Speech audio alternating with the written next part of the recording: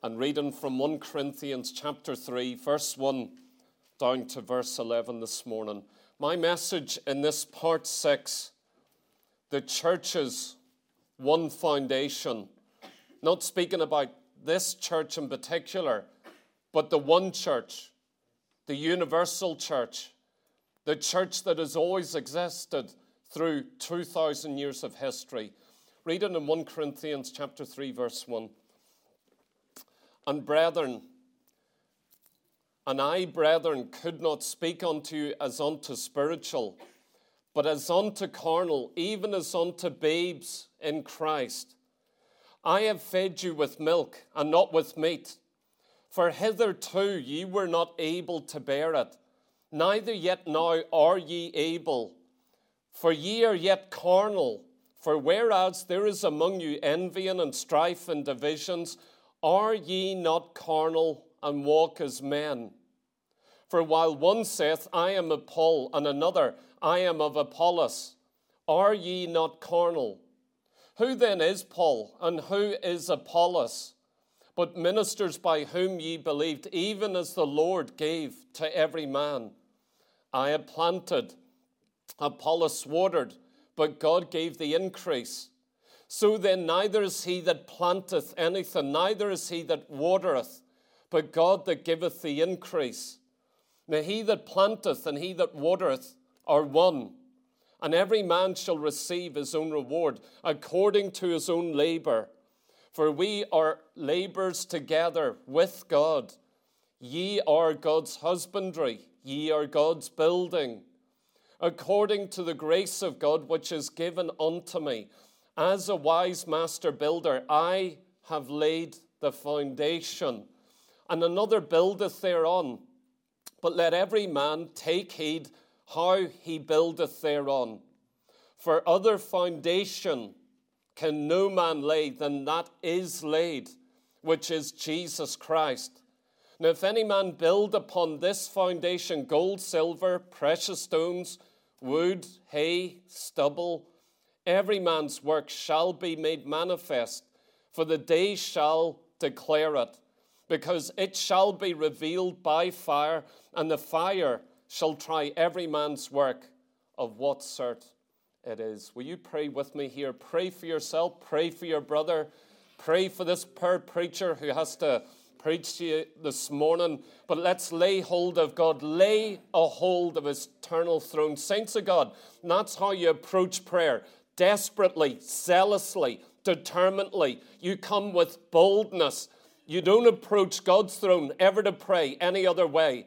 Don't come in fear, scared to approach on him. You come boldly, expecting that he not only desires to hear, but he answers you. He answers your prayer. Father, we pray this morning, oh God, we come by way of the grace of God, the blood of God, the mercy of God. We come unto Jesus Christ, our great high priest. We come unto the city of God. We come unto Mount Zion. Lord God, we gather with innumerable saints, oh God, and angels that cannot be counted. Lord God, we worship you this morning. Light a fire on the earth again. Father, build your church, a church on the right foundation that all hell cannot prevail against. Lord God, you said, oh God, the gates of hell will not prevail against a church that's built on Christ. And we love you and bless you this morning.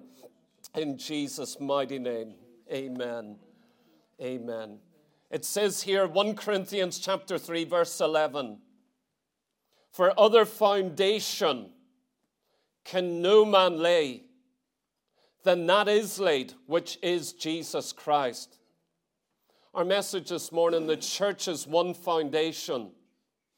Do you see how the message last week on Hebrews chapter 5 and 6 dovetails into 1 Corinthians 3? Like last week, here you have in another place, another book, another letter to a different church, you again have babes and the mature being dealt with in the context of foundations. But it's something different here. In 1 Corinthians chapter 3, what we're looking at is now not the foundations of an individual Christian. It's not your foundation in your Christian life. That isn't what he's dealing with here. He is now dealing with the foundation of the church, a particular church in Corinth, an entire body of believers. And what is the foundation they build upon as an entire gathering of God's people? But in fact, he's talking about something far more than that. He's talking about the church, the worldwide church, bigger than a local church, bigger than Corinth, bigger than a particular place. When he talks about the church, when he says the church, it's not the church of a particular place. This is a church that is universal, worldwide, in every community. Wherever it is, it's the church. And it's not defined or confined to one generation. It has been spread over 2,000 years. That is the church he is speaking about here. And we begin to see the church's one foundation. That's a very old song. It was my mum's favorite song, The Church's One Foundation. It is one of the mighty songs of the body of Christ, of the church. The church's one foundation. What is it? It is the Lord Jesus Christ. Here this morning, as we begin to think, and that's where we're going to move over the next few weeks, no longer your personal foundation in your Christian life. We're going to begin to look at the foundation of the church. And there's three things I want to deal with here in these scriptures that are very important. Number one, as you come to 1 Corinthians 3, you see in verse 10 and 11, a planned foundation. The foundation that the church builds on. And listen, it better be a good foundation. 2,000 years of history, every culture, every community, every type of sinner coming in to be a part of the church. The church better have a good foundation. Because you know what? It's got to sustain the eternity of millions and millions of souls. Their eternity depends on this foundation. If it's not a good foundation, millions from the past 2,000 years are going to perish in an eternal hell. All gone, all in vain. They live their Christian life and then all gone. If the foundation is not good, that's how important the church's one foundation is. That's why we're preaching on it. The church's one foundation.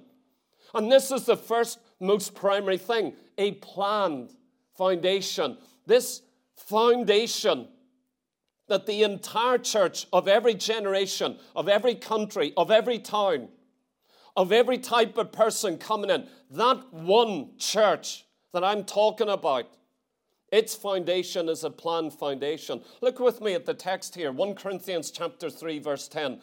Paul speaking, according to the grace of God, which is given unto me, as a wise master builder.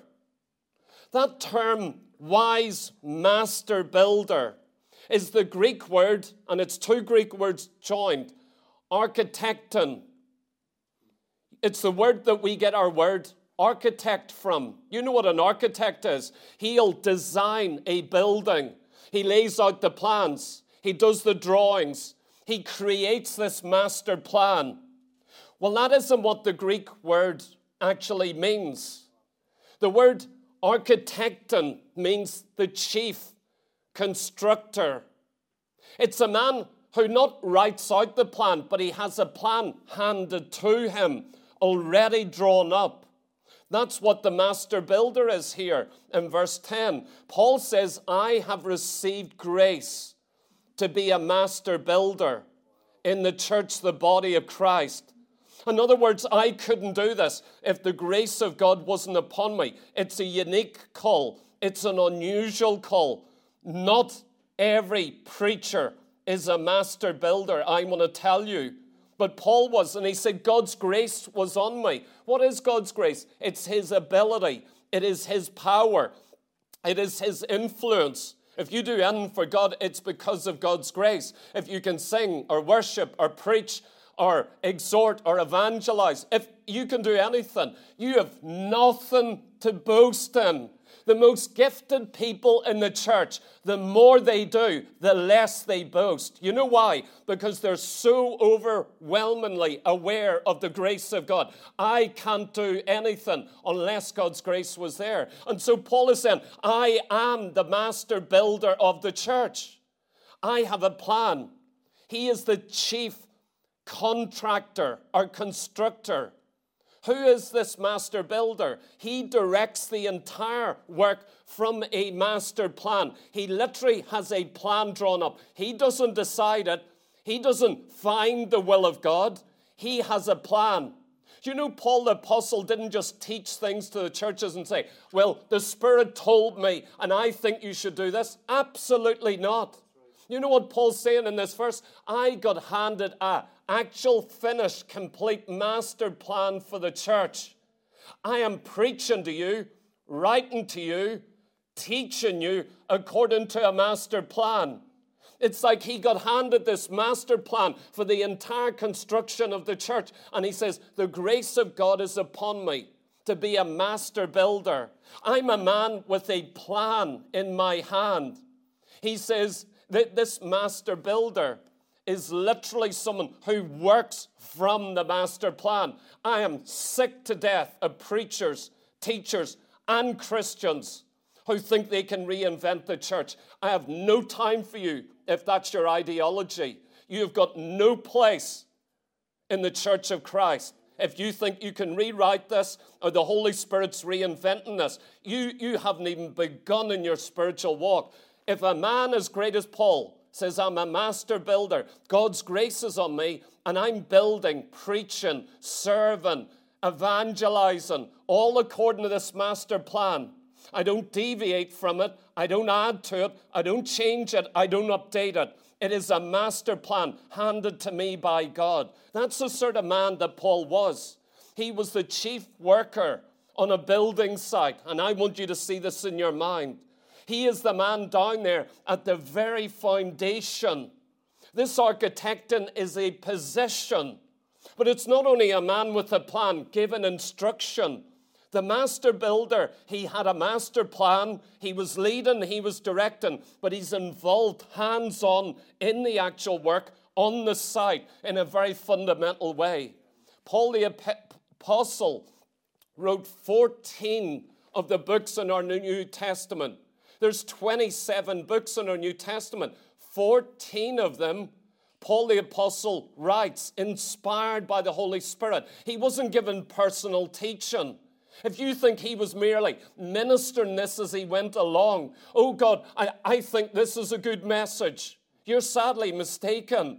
Everything Paul done in his entire ministry, teaching, evangelism, as an apostle, the entire ministry, he is ministering from a master plan. He didn't add to it, didn't subtract from it, and didn't update it. He is literally ministering that. And so most of that which is written within those 14 letters of Paul is about the church. He was the apostle of the Gentiles.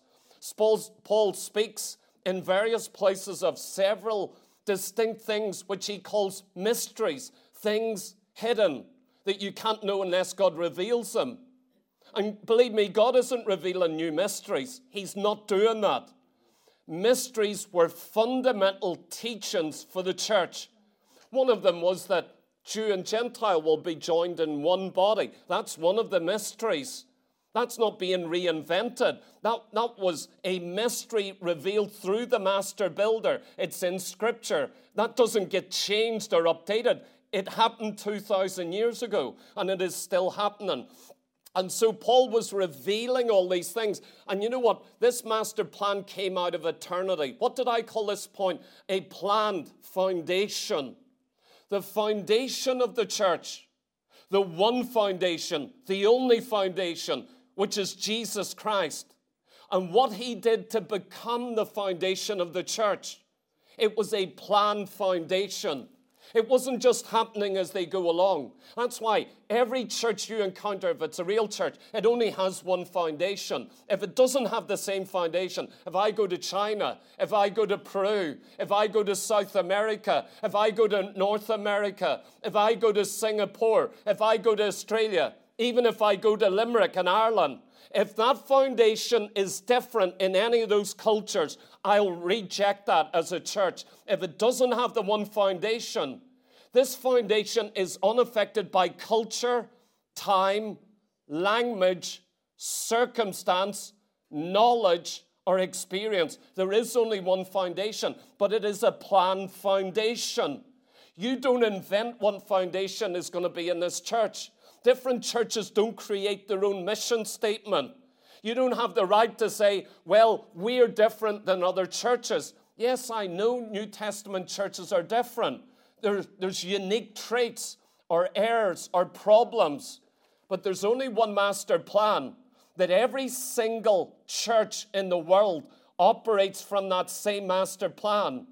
Every single preacher, if he's called of God, every teacher, if he is taught of the Holy Spirit, is literally operating from the same master plan.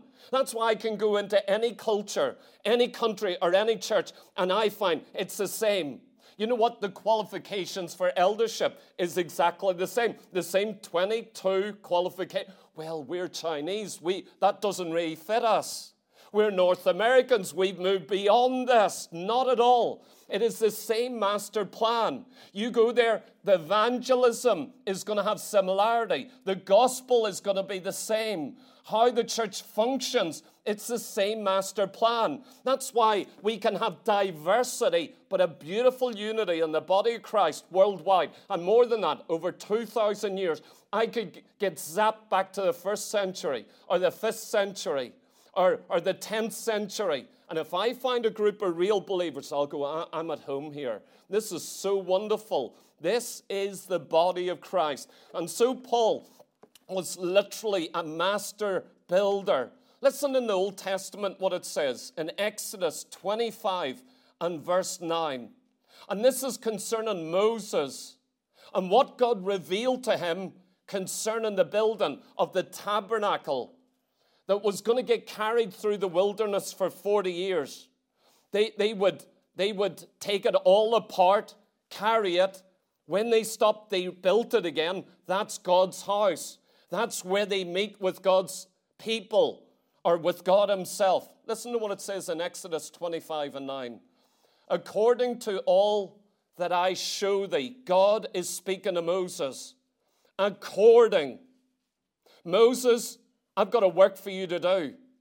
I want you to build me a house, a dwelling place, a tabernacle. I want you to build it. What does he say? According to all that I show you.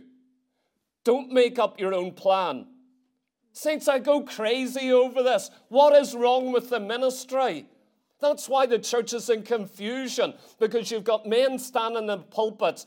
Don't think I've got anything special in my ministry. All I am, I've said it 10,000 times, I'm a postal boy. You know what? I don't write letters to you. I get them. I'm a delivery man. I pick up the letters. I go to your door. I stick it through the letterbox. I don't open up your personal letters. It's written to you from a certain person. Oh, bad news, they won't like that. Oh, telling them this, they won't like that. I'll put a line through that. And I give you a nice, condensed, beautiful message. Took out all the bad news. I took out the rebukes. Took out anything that would make you feel uncomfortable. And I put it through your letterbox. That's a criminal offense. Do you realize in this nation, any postman who actually throws away the letter, or if he opens the letter, or steals the letter, or changes the letter, it's a criminal offense. It's a very, very serious thing. I take that very serious. How much more is it not? It's a criminal offense for any preacher to come here who doesn't do it according to the pattern. Listen to what God says to Moses. According to all that I show thee, after the pattern of the tabernacle and the pattern of all the instruments thereof, even so shall ye make it. This word pattern is very important. God speaking to Moses, do everything in the tabernacle. Do you realize Moses didn't have the right to change anything? Are you getting a picture here? Moses in the Old Testament, Paul in the New Testament, they don't make up their own plan. They don't say, Holy Spirit, you show me something. You've got a plan to operate from. Be very careful of those who think they're greater than Paul or greater than Moses in the Old Testament. God speaks to Moses saying, I'm giving you the pattern. Do according to the pattern. Build the tabernacle according to the pattern. Every instrument, every single instrument, every curtain hook, every spike, make sure it's according to the pattern. This word pattern is very interesting. It means the structure, this pattern that God gave Moses in the mountain. That's on the mountain burning with fire. Remember, he went up for 40 days, didn't eat, didn't drink. And believe me, you don't do that. Then came down, then went back up again, 40 days up there alone with God. God came down, spoke to him as a friend speaks to a friend. Not like the prophets who had dreams and visions and words and burdens. He spoke to God face to face as a friend speaketh to a friend. You know what he got up on that mountain during that time? The pattern God gave to him said, this is my tabernacle. You know, later in Revelation, you get a glimpse into the heavenlies and you see an altar there. You see a tabernacle there. You see the incense altar there. You know what that means? The tabernacle in the Old Testament is just actually built as a reflection of what you get in heaven right now, even this morning. It's an amazing thing. So God gives Moses the pattern, says, every instrument, make it according to my pattern. What does the word pattern mean? It means a structure. By implication, a model, a resemblance, or a design. It's a figure, a form, a likeness. So God gives Moses a pattern, a example, a little model, and says, go build the tabernacle. This is what I want it to look like exactly. The word for pattern in the Hebrew, I won't try to pronounce the Hebrew name, but again, the root word of this is very interesting. You've got to know this. It's the word bana. So within the word pattern, you get a Hebrew word for bana. What does bana mean? The Hebrew word bana, it's used in Genesis chapter 2:22 concerning God made a woman. That's the word bana. The word bana means to build or to raise up sons or to bring forth a structure. Do you know when God made the woman, you know what he did? He built a woman out of a rib, a curved rib. He took a rib and then he made, he designed, bana. He literally built an entire functioning woman, just like the church, the body of Christ. And so he brings forth this woman. God brings forth this woman, building her bit by bit out of one single rib. Well, this word pattern is something like that. You literally have a plan to build something. It's the master plan to build. You know what he gave to Moses? The master plan. I want you to go build me a tabernacle, a house. It's a beautiful thing. And we read here concerning this. Everything was done according to the pattern. Moses, you make sure every color is like I said. Every size, every length, every dimension, every type of metal. Don't you dare change it. If I say a badger skin, don't you go put in a fox's skin. You make it exactly. I am tired of men that have changed the church, the body of Christ. I get angry over that, and I ought to get angry. This is God's church. This is Christ's church. He gave the master plan. Paul didn't invent this. Moses didn't invent this. It was a master plan, entire. It didn't lack one detail, not one color, not one issue, not one situation. Everything is in the master plan. When you read again in verse 40 of Exodus 25, it says, and look that thou make them after the pattern which was showed thee in the mount. Again, in 1 Chronicles chapter 28 and 11, listen to this. It says, then David gave to Solomon his son the pattern. Why? Because David is saying, here's the pattern to build the temple in Jerusalem. I'm not going to build it. I wanted to build it. I desire to build it. I've gathered all the material. But here's the pattern. Do you realize David had the pattern for the temple? He didn't design it. He didn't get all his great architects and say, will you design me a temple? Oh, no. So we have Moses, we have Paul. Now we've got David on the house of God. Not only the tabernacle in the wilderness, now it's going to be the temple in Jerusalem and the church, the body of Christ for 2,000 years. It's all according to the pattern.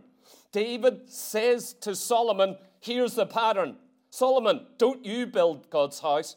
Don't you make decisions. Don't you decide. You're a servant. Do it according to this. Yes, Solomon, you're to tell the workers, you do this, you do this, you do this. How did Solomon know all that? It's according to the pattern.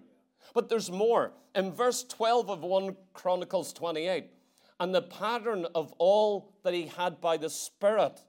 David had this pattern by the Spirit of God.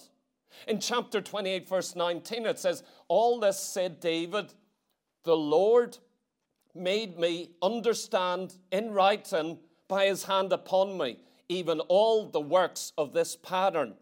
So you begin to see how David got this pattern. The Spirit of God is upon him.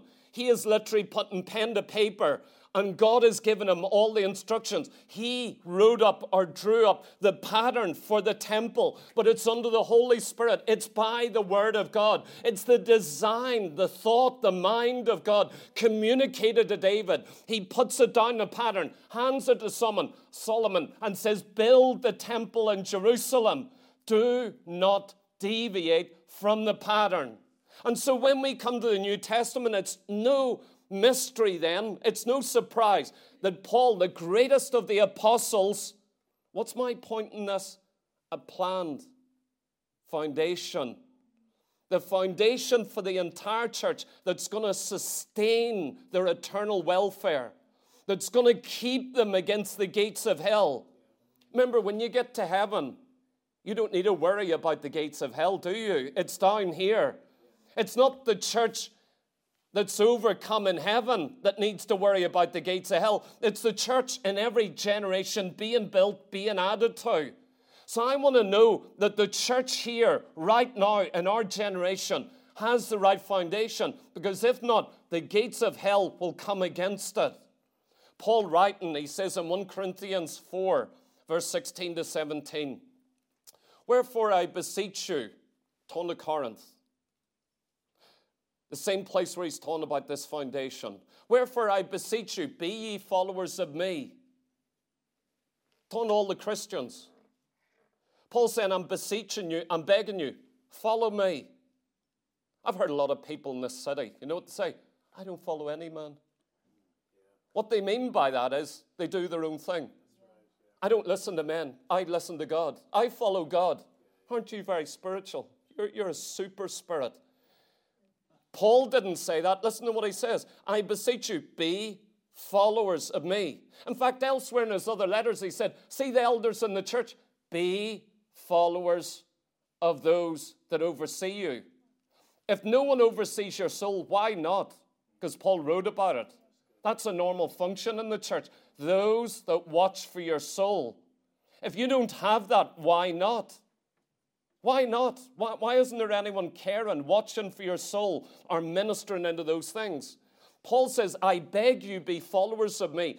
For this cause have I sent unto you Timotheus. Why? So that you'll follow me. So I sent Timothy, a young preacher. So because I want you to follow me. Follow my example, how I live. He says, who is my beloved son and faithful in the Lord. Don't send someone who isn't faithful. I'm sending Timothy. I would hate to send an unfaithful preacher. He'll go preach something else. Well, the Lord just led me along the way. I didn't ask you to do that. Imagine asking someone, saying, would you go and deliver this message to someone? Yeah, sure, I'll do that. And halfway down the road, well, the Spirit of God just, I just thought my message would be better than your message. So you come in your name now. Do you see, this saturates the church of our generation. It saturates ministry. And you wonder why there's problems. These are big men and women who think they know better than the pattern. They don't have a clue about the pattern. They don't even study the Word of God. But I tell you what David did, Moses did, Paul did. They had a master plan. Everything they done was according to the master plan. It could be checked. If you ask them, they'd say, I'm not saying my own thing, giving my own message, doing my own thing. Nothing I do. All of it is submitted to the plan, the purpose of God. And so he sent Timothy, who shall bring you into remembrance of my ways, which be in Christ, as I teach everywhere in every church. Oh, that was only in Corinth. That was Corinthian custom. That's only for Corinth, but it's not for Ephesus. Where'd you get that? That was for 2,000 years ago, but it's not for the 21st century church. Where did you get that idea? My Bible says that Paul, sending Timothy, says he will teach you all the things that I teach in every church, everywhere, all the same. Unaffected by culture, generation, numbers, style, or anything else. He ministers the same to every single church. And so this foundation, what is the foundation? The foundation is Jesus Christ. The entire church is built on one foundation, only one foundation. It's the person of Christ. And you know what? It's a planned foundation. I hope you see this and never forget it. There is a plan how to build the church. That's why I turn up here. I don't need to pray and wrestle and go, God, what are we going to do about our church in Limerick? What's it going to look like? How do we do this? I'm just a servant. I'll preach the word of God. I obey him. I build according to the book. I've got a whole builder's manual here. Some of you didn't know I was a builder. You may not trust me in your house.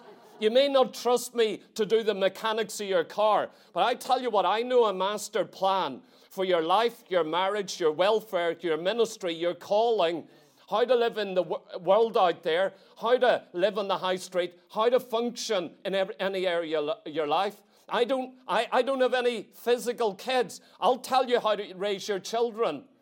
My wife's in eternity. I'm single now. I'll tell you how to have a good marriage. I don't need to have had children to know how to raise children. I'll give you the master plan, the Word of God. You want blessed children? I'll tell you how. Just telling Ethan there, isn't that a coincidence, me exhorting about that man in the Old Testament with 6 sons? I said, maybe that word was for you the other day. They just conceived. If you weren't here on Friday, you missed that, but they announced conception of this child. What a wonderful thing. Maybe there's a plan. I'm telling you, I'm going to be praying for this somewhere. If it's not you, it'll be someone else. 6 sons sitting in a row. Could you imagine that? Gifted, called, being raised up. You know where the master plan is? It is here. So you see the foundation. And we will deal with the church in the weeks ahead. But this foundation, it's not a different foundation for every church. There is only one foundation. There's only one foundation. And Paul says it here, that you can't lay any other foundation. Point number 2, Christ as the foundation. Look what it says in verse 10. According to the grace of God which is given unto me as a wise master builder. Did you notice that word wise? Not just master builder. He had not only grace upon him, he had wisdom. You could give this master plan to someone and it could make a pig's ear of it. You'll say, what's that abomination? Oh, that's the church. That's not the church I know of. You need wisdom to know how to minister this master plan. Or you get something so distorted, you can't even imagine. Paul says, I have laid the foundation, and another buildeth thereon. Verse 11, for other foundation can no man lay than that is laid, which is Jesus Christ. Christ is the foundation.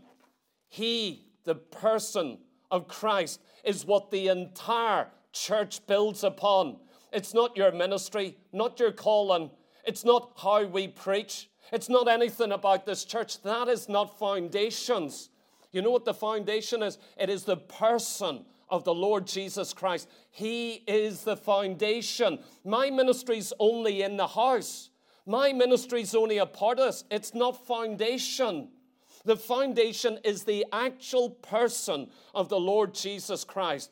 Paul's ministry had laid everything in the first century. This foundation doesn't get laid again. We don't keep repeatedly laying new foundations. There is only one foundation. The church is being built for 2,000 years. Can you imagine having worked on a house for 2,000 years? And then you go back and say, what foundation are we going to lay? Or let's put in a new foundation. It's too late. You'll have to destroy the whole structure. That foundation was laid once in one generation at one time. Paul ministered the master plan. This is the foundation. Do you notice that all his letters are filled with Christ? They are undiluted Christ. Everything is Christ. It revolves around the person of Christ. So when it says Christ is the foundation upon which the church is going to be built, what's he really saying here? You see, Paul laid the foundation, not Joseph Smith. I hope you know that. The Mormons had their prophet in the 19th century. Joseph Smith come along and said, you know what, everyone's got it wrong for almost 1,800 years. No one has preached the gospel since AD 96 until me. And now, you know what? He began to minister. He says, you know what? The Bible's wrong. All the books of the Bible are corrupted, but I've got a new revelation. In fact, I've got a new book. And if you read about him, how he got it, he used stones, he used necromancy, he used all sorts of mystical things to try and get these revelations. It was an absolute deception. Mormonism is not Christianity. It's not built upon the person of the Lord Jesus Christ. When you begin to talk to Mormons, you begin to realize they believe in three gods. No, they don't. They believe in millions of gods. They believe that God was a man once and that all of us are going to ascend to become gods. So Father, Son, and Holy Ghost, he says, they are three distinct gods. God the Father had a human body. Jesus Christ was the brother of Lucifer. They were brothers together. And on and on and on. Speak to a Mormon. They've got to evangelize to be saved. They're doing good works to merit salvation. I've talked to innumerable Mormons seeking to evangelize them and reach them with the gospel of Jesus Christ. I want to tell you, Mormonism does not have the real gospel. There's that show on television, it's called The Chosen. It takes stories from the Bible, changes it, adds to it. Think about this. You know what? I've only watched one, maybe two episodes of it. They are done brilliantly. The acting is brilliant. The writing of it is brilliant. Everything about it is superb. You get drawn in. I'm telling you, I know my Bible, but that is done brilliantly. Well, at least the one that I watched at any rate. And you're watching this, but there are people behind that who add, subtract, change, mold. They don't have a worry about that. Do you know that series, The Chosen, what it's done more than anything, any other thing in 200 years? It's given credibility to the Mormon church and said they're Christians like us. On their board is a Catholic priest, a Mormon leader, and then a born-again Christian. Not much born again if you join with this trash. So the priest, the Mormon, and the born-again Christian sit down and they discuss how they'll do this. Do you know all the Mormon money went into that series, The Chosen? You know what I'm telling you? The foundation is wrong. Same with the Catholic Church. The foundation is wrong. We're not debating here about head covering or tongues and the gifts of the Spirit or ministries like apostle.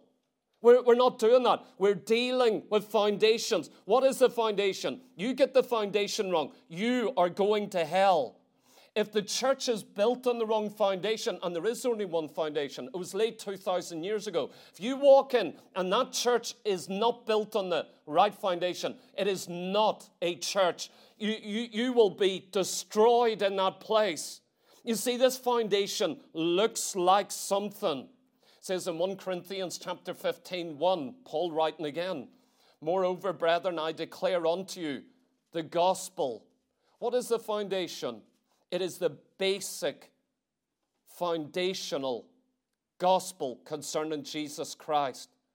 You see, you've got to know what are the fundamentals, the issues of heaven and hell.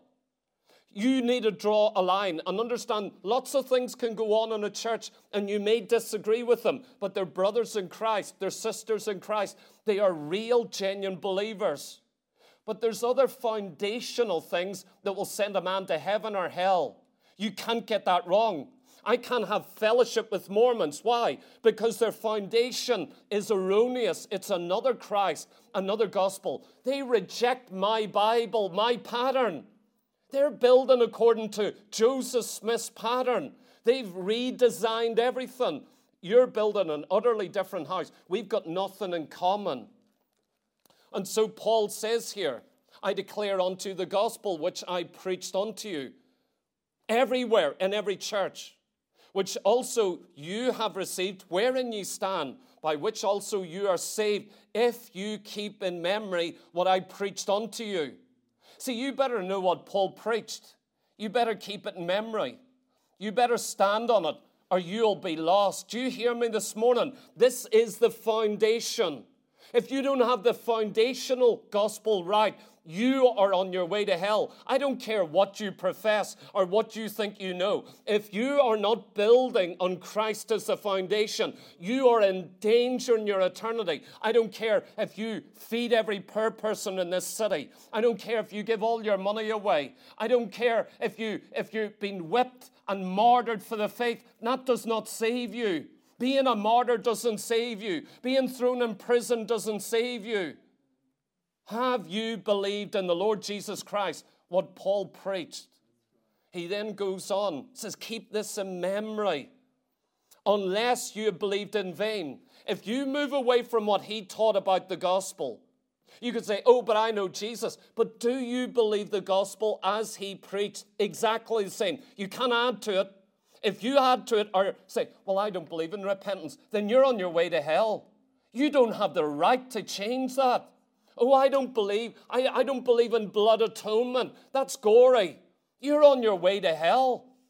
A bloodless religion is a Christless religion, I want to assure you. Then Paul goes further. He says, for I have delivered unto you first of all that which also I received. Do you see, he's given to you what he received. You better not make up your own anything. You simply receive the gospel. When you're born again, you receive it. This is what you're given to believe. You don't have a right. You can think through, make your own decision, weigh it for yourself, find out if it's real, but don't change it. Either reject it or receive it. Don't stand halfway.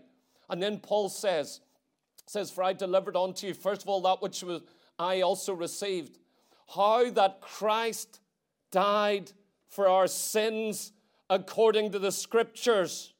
Paul didn't just preach Christ died for our sins. He said, according to the Scriptures, the Old Testament. My gospel has authority because of the Old Testament Scriptures. I didn't just receive a revelation from God. I said, everything I'm preaching and teaching is in the plan, in the Word of God. It's all here for you. And that he was buried and that he rose again the third day according to the Scriptures. Someone who doesn't believe Jesus rose from the dead cannot be born again. If you don't believe in a literal creation, if you're an evolutionist, you can't be born again. If you deny the authority of God's word, you can't be born again. If you believe there's other ways than being born again, faith in Christ, there's something badly wrong with you. You've invented your own thing. We see this not only with the Apostle Paul, but the Apostle Peter. Remember Peter, who the Catholic Church say, he is our foundation. Peter's supposed papacy And the Catholics' teaching concerning the primacy of the bishop at Rome rests upon just one single scripture. Usually they don't even bother trying to have a scripture for their doctrines. But in this case, they base the entire Catholic Church for 2,000 years, so they say, is built upon this one revelation. Everything is based. And they say, our entire church, its foundation, who is it? It's Peter. Pope Peter. The word wasn't heard of then, but they call him Pope Peter, the first bishop of Rome. Just one problem. There's not one scripture in the entire Bible ever says Peter went to Rome. You won't find it. You won't find one historic comment in the 2nd century to say Peter ever visited Rome. Not one single comment. Oh, I know you've all heard Peter got martyred outside of Rome. We've all heard that. Prove it to me from Scripture. Prove to me he went to Rome just once. In fact, when Paul writes to Rome and he writes his letter, guess who he doesn't greet? He doesn't greet Peter. He greets everybody, even greets Mary. Mary, you got to mention. Mary even gets a tell Mary, your mother and my mother, tell her I'm asking for. Peter doesn't get a mention. Then Paul ministered in Rome for many years. He doesn't mention Peter at any point. Do you see how things get twisted? We get away from the pattern. Well, they base this, that Peter is their apostle, his foundation. You know, by the 3rd century, they said Paul and Peter started the church in Rome. Then they dropped Paul out, and then they only mention Peter. That's what happens with church history. Don't rely on early church writings. The early church fathers, well, they wrote just after Peter, after John, after Paul. They carry more weight. No, they do not. Oh, I'm a student of the early church writings, and that gives us insight. In my Bible, Jude warned about those getting raised up in their churches.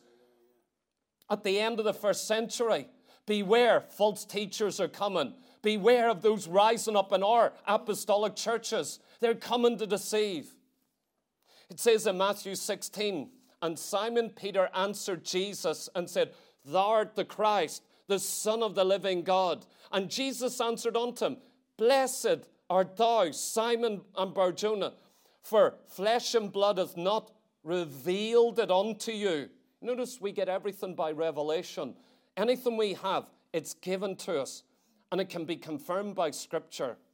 So he says, flesh and blood hasn't revealed this to you, Peter, but my Father, which is in heaven. Are you born again today? Are you saved by God's grace? Have you had a revelation of who Jesus Christ is? Do you go, He's the Lord. He's the Savior. He died for me. Do you know who showed you that? It wasn't being in this church, I can assure you. It wasn't the person who evangelized you. It was your Father in heaven. He came looking for you. He said, Holy Spirit, go get that person. He said, apply the work of Jesus Christ. You didn't even have a thought about God. And God the Father is going, I'm after you. I'm coming for you. I'm looking for you. You were searched out. You didn't find God. God wasn't lost. You were lost. People say, oh, I found God. Really? Was he lost? Where did you look for him? Where did you find him? God was not lost. You're the lost one. And it says here, Christ says, Peter, my Father in heaven has revealed this unto you. That's who revealed it. What did he reveal? Christ is the Son of God. Then listen to the next verse. And I say unto thee, it's connected, that thou art Peter. It's the word Petros, meaning a rock. Oh, not quite. It means a stone you hold in the hand. Petros. It's a play on words. You are Peter. Petros. You're a rock I can hold in my hand. Then listen to what Jesus says. And just for you that may want to know, that's in the masculine form of the Greek. In other words, when he says Petros, he's not saying you're feminine. He's saying you're masculine. It's a masculine name. You have to say that these days. But listen to what he says next. And upon this rock, Petra, your Petros, a rock I can hold in my hand. Sorry for spelling this out, but we need to. Upon this rock, Petra, which is in the feminine form, can't be a man. You're Petros, a rock. But Petra, what's Petra? It's a big, massive foundation stone. It's two different Greek words. Petra, Petros. A rock you hold and a massive foundation. He's not saying, you are the rock upon which I build my church. He's saying, let's get this straight, Peter. You're a rock, I hold my hand. And you know how I know you're a rock? Because you had this revelation of Jesus Christ as the Son of God. Your eyes were open. You said, you are the Messiah. You know what that means? Guess what, Peter? You're a rock. I'm going to build on the rock, on the massive foundation stone. And he goes on here to say this. I will build my church. How is he going to build his church? Through stones like you. We sing a song, we haven't sung it in a while. I want to be a stone in the New Jerusalem. I want to be a stone. I am a stone, believe it or not. But you know what he's saying? Peter, you're a rock. We're building the church. How does Christ build his church? He saves you. You become a stone in the house of God. How? By a revelation of who Jesus is. You go, he is the Son of the Most High God. So we begin to see, and the gates of hell shall not prevail against it. A church that is built on the rock. What is the rock? It's a revelation of Christ. It's the feminine form. It's not speaking specifically of Christ, but this revelation of the person of Jesus Christ. It is a remarkable thing. And then it says, from that time forth, Jesus, notice this carefully, what happens here. It's the same Peter. It's the same time. Just after Christ is revealed, I'm going to build my church. Peter, you're one of the stones, one of the rocks that's getting built. I am the builder. I build this church. I am building it on a solid foundation. It's all about me. I am the revelation that this church is going to be built upon. There's only one foundation, Jesus Christ, her Lord. That's the church's foundation. And it's dynamic. All hell cannot prevail. Where are you going to build a church? I tell you what, I'm going to build my church, this church, on the Lord Jesus Christ. You know why? Because if it is built on him, all hell will not prevail against it. Have you been born again on the rock? All hell will not knock you off the rock. You may have come out of drugs, out of immorality, out of drunkenness, out of suicide, out of all manners of abuse. I tell you, if by God's grace I can so preach that you're building your life as a part of the church in this rock, all hell, it could come against you. It will come against you. You won't get knocked off this rock. You're built upon the rock. It's a sure thing. It's a solid thing. I'm not going to build on a ministry. I'm not going to build on personalities. I'm not going to build on certain aspects of truth. I'm going to build on Christ. You must be born again. That's how we build this church. That's what we're going to do in this city. Oh, it's a soul here, a soul there, this person. But isn't it glorious when we know that we're being built together to be a habitation for God? But listen what happens next. And that time, from that time forth, began Jesus, from that time, this revelation, Jesus to show to his disciples how that he must go to Jerusalem and suffer many things of the elders and chief priests and scribes and be killed and be raised again the third day. Right from that revelation, this is the foundation of the church. What is it? I'm going to suffer. I'm going to die. I've got to die at Jerusalem. This is the foundation stone, a revelation of Christ. But don't you mistake what the revelation is. I mean, is it just a mystical, well, I know Jesus, I have communion with him. You better know that this foundation of Christ has everything to do with his death, his bleeding, his suffering, his atonement, his death, his burial, his resurrection. Without that message, you don't have a foundation. Oh, we've got deeper truths. We've moved on to deeper things. let me check your foundation. I don't care what you believe. I don't care if you live in the seventh heaven. I don't care if you've been to paradise and back. I want to see your foundation. Are you still in awe that Jesus Christ died for you? Do you sit at the Lord's table this morning and want to weep? Are you overjoyed? He bled for me. He suffered. He bare my sins. Then probably you're built on this stone if you're like that here this morning. So Jesus conveys to them, I'm going up, and on the third day, I'm going to be killed, then raised. I'll be mocked, rejected, condemned. Listen to what Peter says. You want to build on Peter? No wonder the Catholic Church is in such a mess. 2,000 years building on a man. I don't care how great the man is. That man cannot sustain you. Listen to what Peter says. As soon as Jesus says, I'm going to die. I'm going to suffer. And Peter took him, means to grab him. Would you have been that brash? Grabbing the master. He said, I'm going to Jerusalem. I'm going to suffer. I'm going to die. Peter took him and began to rebuke him. Peter's rebuking Jesus. Do you know with Christians, they can have a problem. They get a revelation of Christ and then they think they are something. They're built on him. He is their foundation. Then they're rebuking him, saying, no, you don't need to suffer. We don't believe in the doctrine of suffering anymore. No, Lord, it won't be. You don't need to suffer. God would never let you suffer. And he rebuked him, saying, be it far from thee, Lord. This shall not be unto you. Do you realize if it wasn't, there wouldn't have been any foundation. There wouldn't have been any church.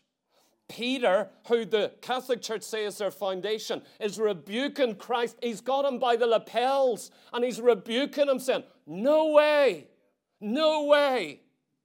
What a brash man. He gets some things right and some things terribly wrong. He's saved, he got that right, but oh boy, after that, you could be in real trouble here. Listen to what Jesus said. But he, Jesus, turned and said unto Peter, get thee behind me, Satan. Thou art an offense unto me, for thou savorest not the things that be of God, but those that be of men.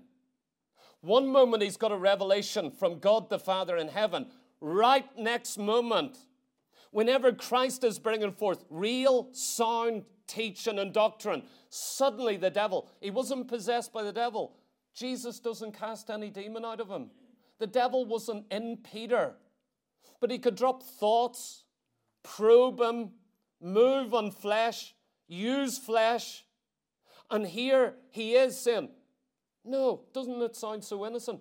You don't need to go to death. No, Lord, be it far. You don't need to die. You won't be rejected. Don't you hear it in the church? All these nice Christians saying, oh, well, we don't believe that. We believe you can live without suffering or some other aspect. Or we don't believe. That Malcomson, see how he preaches, dealing with sin. I mean, can he just be happy? Can he just bless us all the time? Why does he need to stand on our little toe? Why does he need to preach on those things? Can he just ignore those things? Sounds so nice, doesn't it? Jesus says, get thee behind me, Satan. Certain ideas, responses to truth or rejection of truth can have the devil in it. The devil inspiring it, stirring it up. Oh, I don't think like that. Yeah, the devil is influencing you. Oh, I don't need to submit. I don't need to be in a church. Yeah, I've heard it all.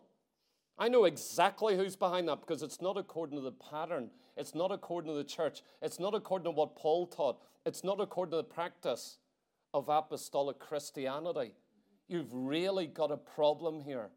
Third and finally, let me finish with this. Carnality and spirituality building on the same foundation. You've got a Peter, an apostle, building on the right foundation. But suddenly, in his immaturity, I mean, you've got no doubt about his salvation here, do you? But oh man, I wonder what the other 11 thought. Seeing him take the master by the lapel and rebuking him. disagreeing with them. Disagreeing with them. No, no, no, no, no, no. How do you think the doctrine comes from? Carnality and spirituality building on the same foundation. Did you notice as we read this morning what it said in the opening of this chapter, where we've dealt with the foundation, where we have dealt with this master plan? Paul is writing about the master plan and the foundation. The foundation is according to this plan, and the entire church is going to be built. How does he open at the beginning of chapter 3? And I, brethren, could not speak unto you as unto spiritual, but as unto carnal, even as unto babes in Christ. He's saying they're in Christ. I ought to be treating you like spiritual because you think you're spiritual. You think you're mature, but I can't. Same problem as last week to the Hebrews. So many things to say, but I can't. Now here at Corinth, he is saying again, I've got so many things I want to speak on to you as on the spiritual, but I can't because you're carnal, as on the babes. So I've actually got to minister. Do you know every preacher can't preach what he wants to? There's things a preacher would like to teach. He actually can't because of where folk are at. And so he's got to teach on another level in order to get them to that level. And if things don't change, then he can't go that direction. It's been like that 2,000 years. You know, some churches you go to and they complain about I've had guys come to me, complain about their pastor, teacher. Oh, he only preaches elementary, basic. It's baby food. I've often wondered, maybe you're a baby. You know, all these spiritual people that think they're big men. And I just go, I wonder whether he can't and he doesn't have liberty. Because he's got all these babies,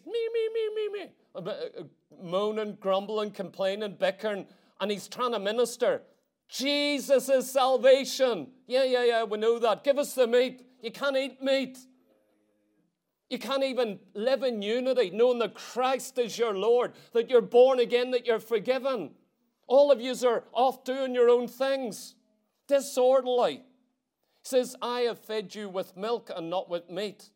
You see, you can have a preacher, an apostle, ministering milk rather than meat. Oh, he could minister meat, but he ministers milk. Why? Because of who he's dealing with. For hitherto you were not able to bear it, neither yet now are ye able, for ye are yet carnal. Before I close, let's just get into these words a little bit. He talks about the carnal man. Verse 1, verse 3, and verse 5 again. The carnal man. This word carnal is the Greek word sarkiokos or something like that, but that's the word. And it means that which pertains to the flesh. He's talking to people in Christ, in the church at Corinth, who are being fed by milk. In other words, they're real believers in Christ. But they ought to be older, ought to be mature, ought to be meat eaters. But he's feeding them on milk. He actually calls them carnal, like babes. You see, it's okay for babes to receive milk, but he doesn't call babes carnal. But he says there's a trait that's very similar between an older Christian who is carnal and a young Christian in the door. There's a similarity. What is the similarity? Because the one that's been around a lot of years has a lot of information, a lot of experience, can tell you. In fact, they do tell you a lot of things. They do that. This babe comes in going, I don't know much, but I love Jesus. I understand the foundation. But, you know, I don't have any experience, no past. I don't understand it all. I've got so many questions. That's okay. That's wonderful. That's how you grow. You are going to grow. But this big baby over here, who's been around 30 years or 10 years, and still it's the same.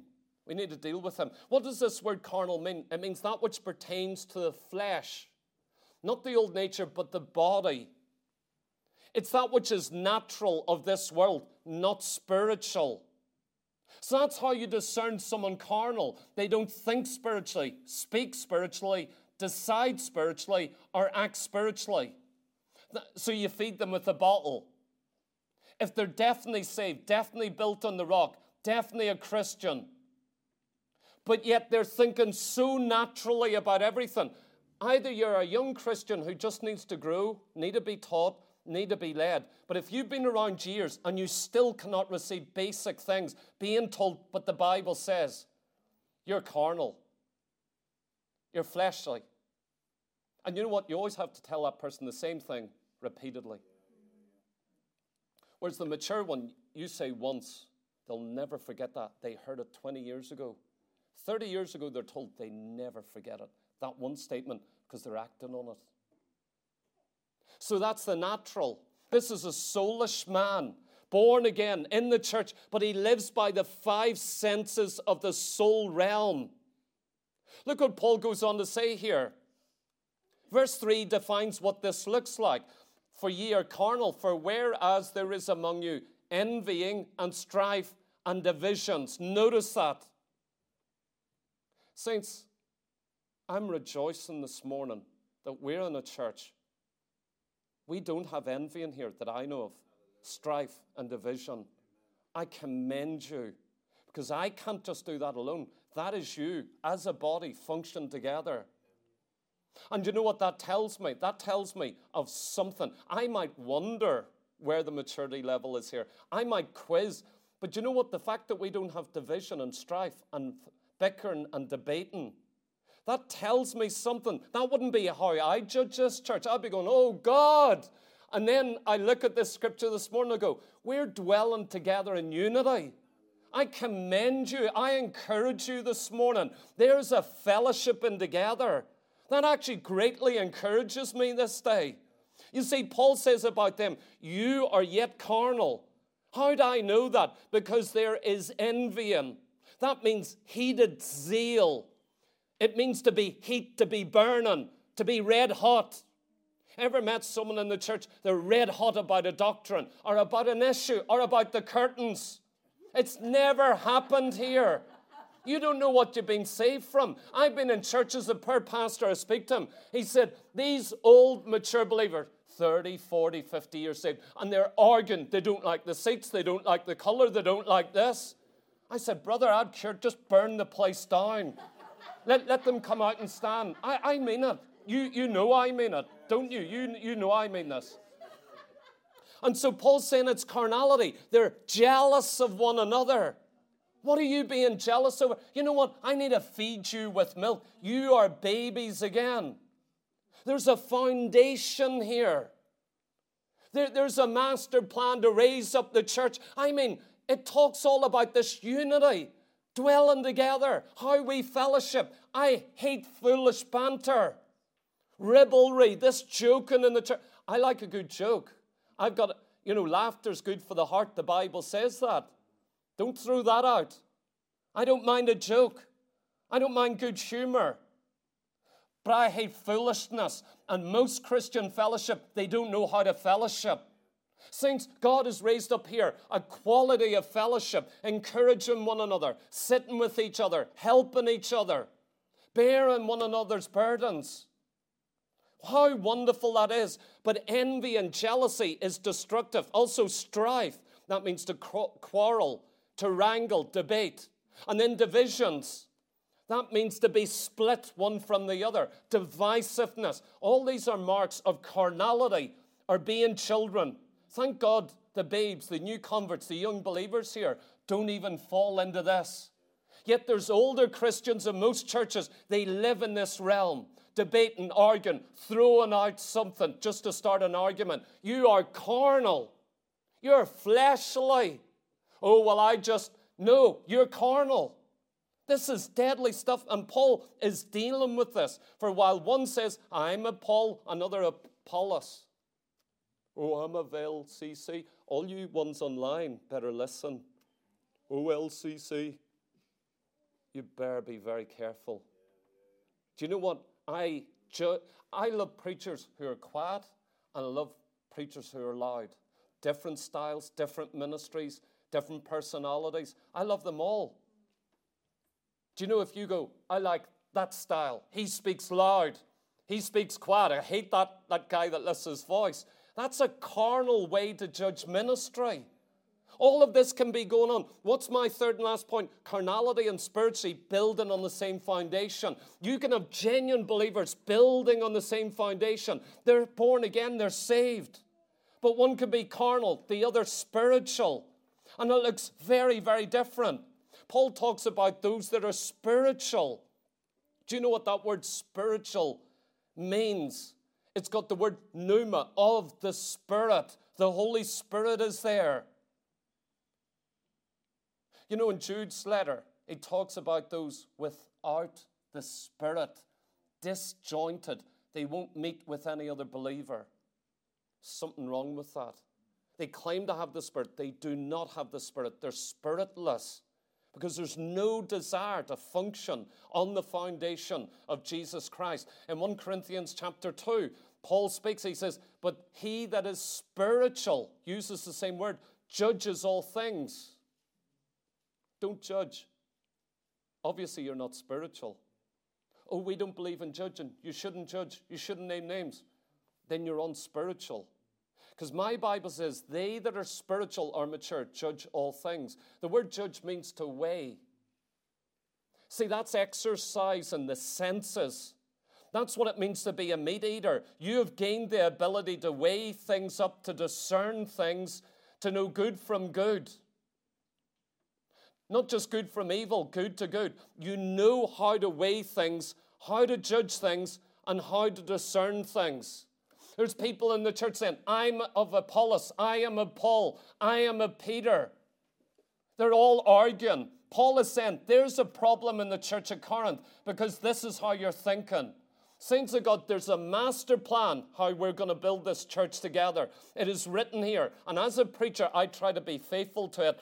But let's make sure that we have that one foundation. We're going to deal with some of these things in the building of this church. Saints, this is the one foundation.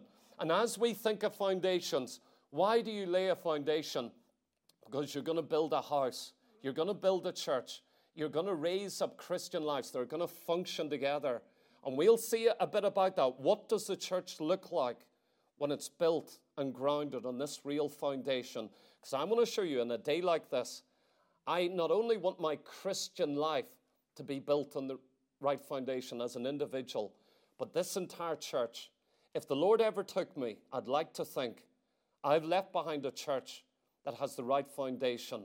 Oh, there may be issues that need worked out of sanctification, issues people are going to have to grow in, but that foundation is a true foundation. And that these people, if I can help it, not one person will go from this church into an eternal hell. If I can help it, I want to help every one of you to actually, on that day when Jesus comes, to be ready for him, to meet him, to look into his eye, and for him to say, well done. I want to present to him. You see, you're my crown. That's one of the crowns the Bible talks about for an elder. You are my crown. You may say, boy, we're some crown, aren't we? You sure are. But on that day when Jesus comes, can you imagine that? Saints of God, I've got a lot invested in this church that's going to affect me in eternity because there's a reward hinges on this crown, on how I treat you, how I minister to you, that this is a real church, that you believe the word of God, that you're real converts. A lot hinges on this because I want to be with you eternally. I'd hate to get to the portals of heaven and go, there were a Judas, an Esau. My heart would break. You'll say, there's no tears in heaven. Who said that? He says he wipes away tears. There is tears in heaven, but he wipes them away, and then there'll be no more after that. But I assure you, on Judgment Day, if you don't build on this foundation right, you're going to cry tears. You will. But then he wipes them away and says, it's okay. Let's enter into eternity. Stand with me, let's pray. Father, we love you. We bless you. We thank you. We do love the word of God. And Father, we thank you for this solid foundation. We're not building on sand. We're not building on our own opinions or the thoughts of men. We're not building on a denomination or a preacher or a style of ministry or anything else. It's the Lord Jesus Christ. We love you, Jesus. Thank you, Heavenly Father, that you've opened up a revelation of your Son. Thank you that you drew us. Thank you that you set your love upon us while we're yet in our sins. We had no thought of you, no imagination, but you came looking for us. Lord God, you sent forth your Holy Spirit to search us out and find us, Lord God, while we're yet in our sin. And we love you. Thank you for such a solid foundation that all hell cannot destroy. And Lord God, that we're part of a church that is generational. Lord God, that's lasted 2,000 years. Lord God, we're part of a people that are spread right across this world. Every language, every nation, every people, every color.